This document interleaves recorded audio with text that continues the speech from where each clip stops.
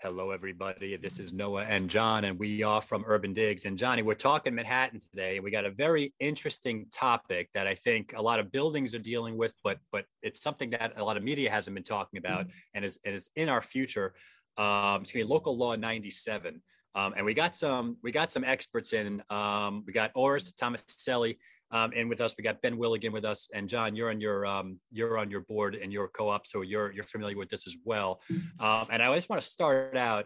Everyone knows John and Ben and I. So Orest, thank you for joining us. If you could please just take a minute and explain who you are and why you're a good person to talk on this topic. Sure. So thanks for having me here. I have been part of the compliance realm for New York City condominiums and cooperatives for the better part of 25 or 30 years. I hold essentially two positions. I hold the position of president of project review at a company called CondoTech, which handles lenders' compliance for condominium and cooperative lending across the country. And I own a company called Strategic Inspections.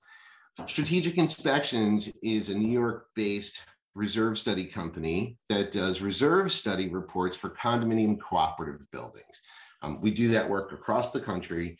And the reason that's kind of germane to this call and this presentation today, or this webinar today, or podcast today, is that New York City is faced with, has created this, it passed the Climate Mobilization Act. It's also called the New York City Green New Deal. And, the goal is to limit greenhouse gas emissions for all of these buildings in New York City, buildings that are, above 25,000 square feet, which many buildings are. And it requires a change of their components, internal components in the building, mechanical components in the building, in order to comply with these laws, or else there are some pretty serious fines that are going to go into place by 2025. So what's happening in the industry right now is that, these guidelines are kind of rearing their ugly head because, budgets are being created right now. We're, close to 2023 and buildings have to look forward to see what kind of capital they're going to need to spend to comply with these new laws that New York City has introduced. Right. Okay. So now we got the general idea of what Local Law 97 is, and let me just again, because I am new to this, so I'm not in the world. This is a done deal, correct? This is signed, sealed, and delivered, and it's happening. There's no putting this off. There is no putting this off. There's some legislation there are some lawsuits that are being filed or have been filed, to try and back this off, but I really don't think it's going to be successful, especially with the current political climate. And hundreds and thousands of buildings are in the process of complying with this right now by getting energy reports and reserve studies done.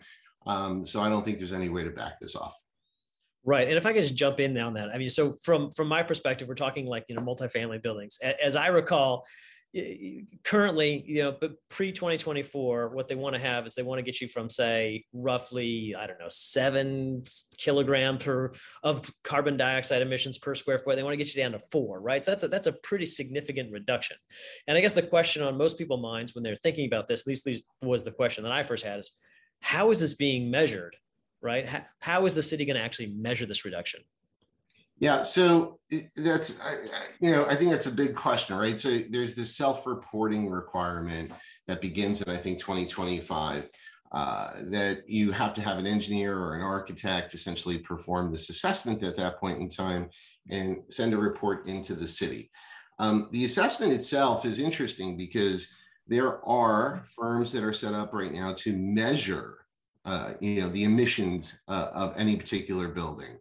And that's done in a couple of different ways, but I think the bottom line on that is there are professionals out there that can measure, what type of emissions come out of a building based upon the boiler, based upon the heating system, based upon the air conditioning system.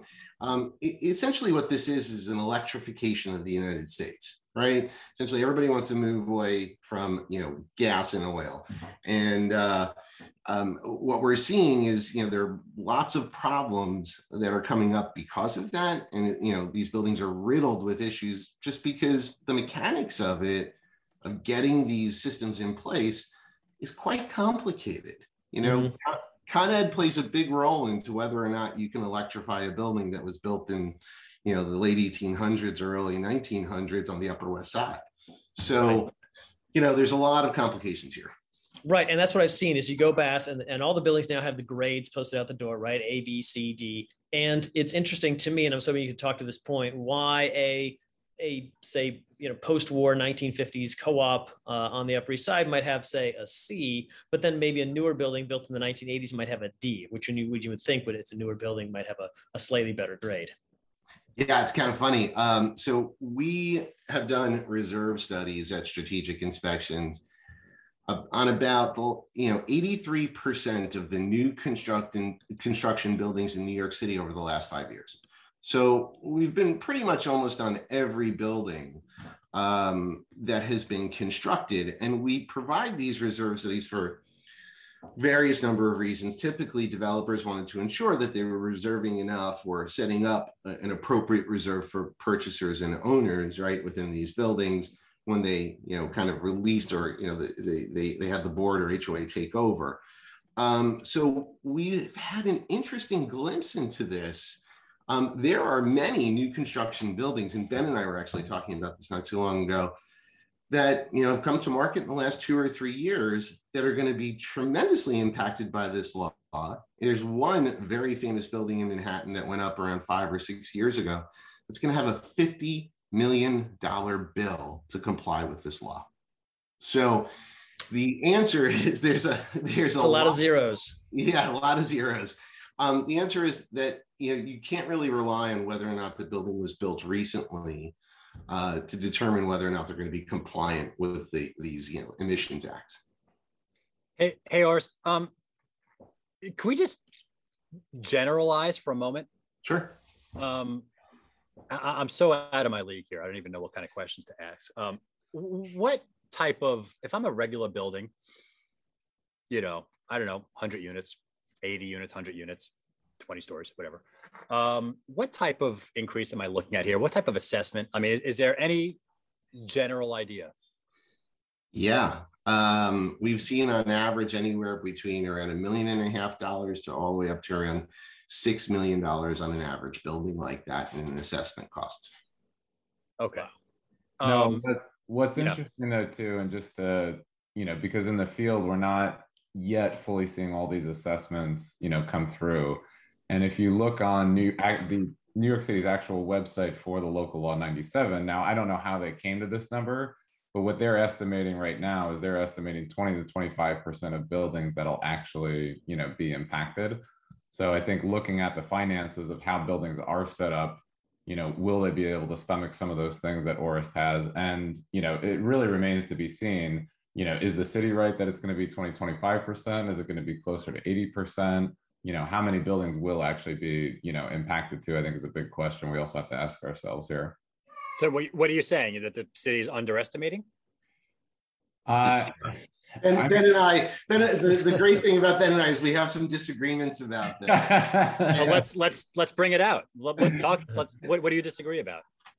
Well, I think, what we can go off of is what my agents, are seeing in the field. We have 170 agents. We see a lot of deals come across, our desk and a lot of different, buildings, a lot of due diligence. I've also checked with a bunch of our attorneys before this call. So far to date, not many of them have, if anyone have really come across it. We're prepping everybody thanks to Orist's, guidance on that. However, so the 20-25% right now might seem like it could be a little bit much on the high side, actually. But, some of the things that Orist has said, it might actually be, very much on the low side. So right now we haven't seen that in terms of the percentages of deals, but it doesn't mean that we can't see it in the future, which I think is interesting. And Orist might have a slightly different take on that. Yeah, and I completely respect that comment. If you look at historically whether or not a building is a good financially healthy building as opposed to a bad financially healthy building. You would look at this and say, well, these buildings have always weathered the storm. They have substantial amounts of reserves. They have substantial amounts of capital or access to capital, and they could probably weather this storm as well. And I understand that point of view. I am not, this isn't an apocalypse conversation, but there are some serious, requirements that are coming for these buildings. And the smart and very thorough property management groups out there are having all of their buildings go through an energy audit to comply with these guidelines, or eventually comply with these guidelines. So, I think it's a little bit worse than what the city is predicting. I think that if you look forward, I think a lot of buildings are going to have, major financial issues, coupled with, the fact that the inflation numbers are soaring, coupled with the interest rates soaring. I think there's going to be a little bit of a reckoning here in New York City. Okay, so Orest, I think you go ahead, Ben. Another interesting point with that, though, on April 24th of this year, actually, the person I think heads up the Department of Environmental Protection actually went in front of the New York City Council saying that there should be some additional flexibility for buildings meeting the 2024 deadline. So, this is coming up. I've sat on a few boards, I advise a few boards. One of them, particularly, who I think is a D, rating, might only have like 100 to 200,000, of repairs, I think is what they're estimating right now for the 2024 deadline, which they should be able to easily stomach. Now they have $3 million of other things they're looking to do, but in regards to this topic, it was a little lighter on their whole load. So sorry, John, I cut you off there. You did. I put that in the notes there, Ben. No, so Orest, you opened up an awesome Pandora box, which I just want to kind of start digging in. And I will say that I know that there are some buildings who all they have to do is simply switch out some incandescent bulbs with LED bulbs, and they're going to be okay. And then I know that there's some that are still on, number 2 oil, and they're going to have to get rid of, completely electrify everything, and that's just going to be massive. But I wanted to kind of bring it back to buyers and sellers. And one of the things that a buyer is going to do is they're going to do that due diligence. The attorney is going to get the minutes from the condo. They're going to look at the financials. And instead of saying, all right, well, we know that the roof has another X amount of years. We know the elevators were just serviced, right? There's certain timelines you can predict for certain of the large capital items. How are, in your view, how should attorneys and how are boards looking at their reserve structure and thinking, all right, well, there's this fine coming. We have a somewhat nebulous idea of when it's coming, and we have a kind of a weird idea of what it's going to be. How should buyers react to that when assessing, board finances, building finances, because it's not necessarily black and white anymore? And is this something that sellers should take into consideration? There may have some, higher monthlies down the road. So my staff always, it beats me up a little bit about my, hokey comments, right? But we're all very familiar with the term shadow inventory, right? And I like to use the term, shadow capital needs in my office, right? Okay. Because for years or for decades, I should say, attorneys would go in and essentially review the financials of the building, as you just outlined, and they would review whatever information the building could provide. But the reality is most buildings in New York City did not or have not obtained a reserve study, and most buildings have no idea what they need as far as capital is concerned.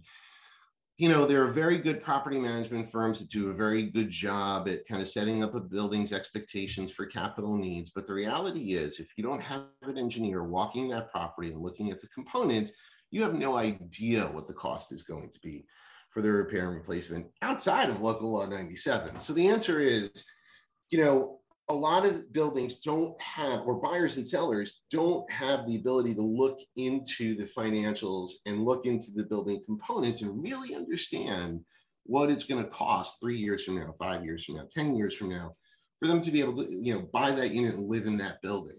And some of these special assessments are going to be large. And the problem is right now, there's no identifiable or very little identifiable pathway to make that determination for realtors, for attorneys, for sellers, for buyers, unless they have these, studies in place, which we perform, or unless they've done a deep dive by an engineer into the structural and mechanical components of the building, and then overlay local 197 on top of that, because that's the additional costs that are coming. And just to kind of piggyback, probably the potentially scarier thing with that is because none of these buildings have done this study over the years, and that's just been the traditional norm. And the whole reason, and I've been on my boards when we've been advised from the accounting firms, is that if you do this study, then you actually have to keep that amount in your reserve, which would be substantially higher than what most buildings keep. And buildings don't do that because then where does that come from? The shareholders, the condo owners. So if all of a sudden it did become the norm to do these, which it hasn't been over the last, however many, forever in New York, then the actual increases, even just to the capital reserve amounts, aside from local 187, could actually be, quite scary in that respect. So we're kind of in this like wait and see period to also see if all of a sudden buildings start doing that. Okay, so we're in mid 22. Yeah. This takes action in 25. Yeah. Okay, that's like the first phase of it, I guess. There's another phase afterwards. Okay. Correct. Okay, so we have 2.5 years or whatever. I don't know when the date is. So there's some prepare time. So I want to be very clear about this next question. I know you've probably mentioned all of these answers throughout the podcast. If I'm a building, could you step 1, step 2, step 3? What do I do right now to prepare if I haven't done anything? So there's, one of two studies that you essentially need right away. One is an energy study to determine what the impacts of local 197 are going to be, and making a determination based upon the repair and replacements from the components that need to be changed out to comply with that. You need to understand what the cost of that is. And then the second study is a reserve study, and they could be done interchangeably, meaning that you need both studies, but you can do the reserve study first, or you can do the energy study first. And the reserve study takes into account every single component in the building and essentially determines what the remaining useful life of that component is, how much cash you need in your account in order to pay for that, all for the avoidance of a special assessment. Essentially, Fannie Mae and Freddie Mac have ruled on this in January, saying that special assessments are no longer the appropriate vehicle to fund repairs and maintenance. So it's coming from so many different angles, and I know you asked me to be succinct here, but it's kind of complicated. No, it's okay. Right? Yeah. So because the lending guidelines have changed and have essentially Fannie Mae and Freddie Mac and every single residential lender in the country follows their guidelines to some extent, even on a $2 or $3 million loan amount in New York City. Fannie Mae has essentially done away with the acceptance in most instances of a special assessment. So you have to kind of fund your building a different way now, and you have to have these reserves in place just to get mortgage financing. Okay, so and the reason I asked this is because we are in a tight financing situation now, tightening, I should say, and we tightened quite a bit, and everyone knows where this is going. So I don't know how prudent it is to go run out there and get a loan now to get ahead of it, because you know what I'm saying? Like, if anyone's even thinking that way, oh my God, let's take care of this now, so when we get there, it's whatever. First, it sounds like discover where you are, discover what your problem is, discover what we're do an audit, do a full audit. But like, if I had to look ahead just for a second and strategize this in 2025, I think we'll be at a completely different part of this cycle. We're in a rate hike cycle. We're going to be another 150 basis points by the end of the year. I hope people are preparing for that. Controlled demolition by the Fed is going to hit us. What we're talking about now is not coming for another 2.5 years. That buyers are not going to think about this now and bid it in. Okay, that's my point. To your point, though, because you originally asked what buildings should also be doing, and buyers might not be thinking about it. They should be asking the question. And boards, one of the things that we did in my board years ago is that we tried to get ahead, with our actual operating budget. And or what Oris just mentioned, probably one of the points we do definitely agree on is that 10% actually going to the buildings reserve and actually stocking away money when even if you don't actually need it. So many times I think board members try and placate to stay on the board and get votes and keep maintenance or common charges artificially low and then just assess. But if you're not planning for the future and building that money right now to plan for these things coming down the pack, and you see someone with a very tight operating budget, they really should be expanding that a little bit and doing the small increases each year. So I double that. It may be politically not favorable, but it's the prudent, smart move to put your building in a better place down the road. It's everyone likes to vote in a very short-sighted fashion. This is more thinking, let's think long-term health of the building.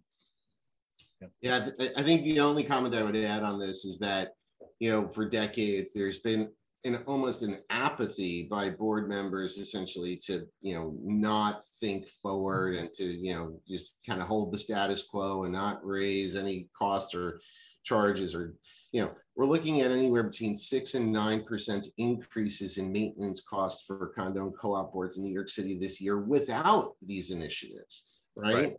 And you can't be apathetic any longer, because it's going to impact everybody's value, and it's going to impact sales. It's going to impact everybody's wallet. So the days or years of apathy are gone. You have to be you have to think about this, and you have to kind of do it now. Yeah, that's a great point. Yeah, I agree with that. Ben, final. Well, I'm kind of curious, just Oris, your take. Have you heard buildings, talking about purchasing carbon offsets in lieu of some of the things to kind of get there or meet the hurdle? Because I know, my early days were in Wall Street with the energy group, within there working on these like way back when. So, and plus you might also have additionally energy saves from these buildings. So just kind of curious what you're seeing on that front. I haven't. I've read a lot about it recently, but I haven't seen a management group or board be that, thorough in their assessment of their needs. Frankly, I don't think they've gotten to the point of really, a handful of buildings, have gotten to the point where they're actually going to make these decisions and have the appropriate studies in place. So I think that's probably 3 or 4 steps down the road, but it's definitely the place where I think, this may go in the future in order to purchase those carbon offsets. Yeah. This has been a great conversation. Very important conversation. And I hope this gets out, and a lot of building owners take action on this and get ahead of it rather than behind it, just to prepare. Thank you. Oris Tomaselli, it's Condo Tech, right? That's where to find you. And Strategic Inspections is our reserve study firm in New York City. Yeah. Okay. Thank you so much, Oris, for joining us today. That is Ben Willig over at Elegron. That is John Walkup. I'm Noah Rosenblatt. We're both from Urban Digs. This has been Talking Manhattan, and we'll catch you next time.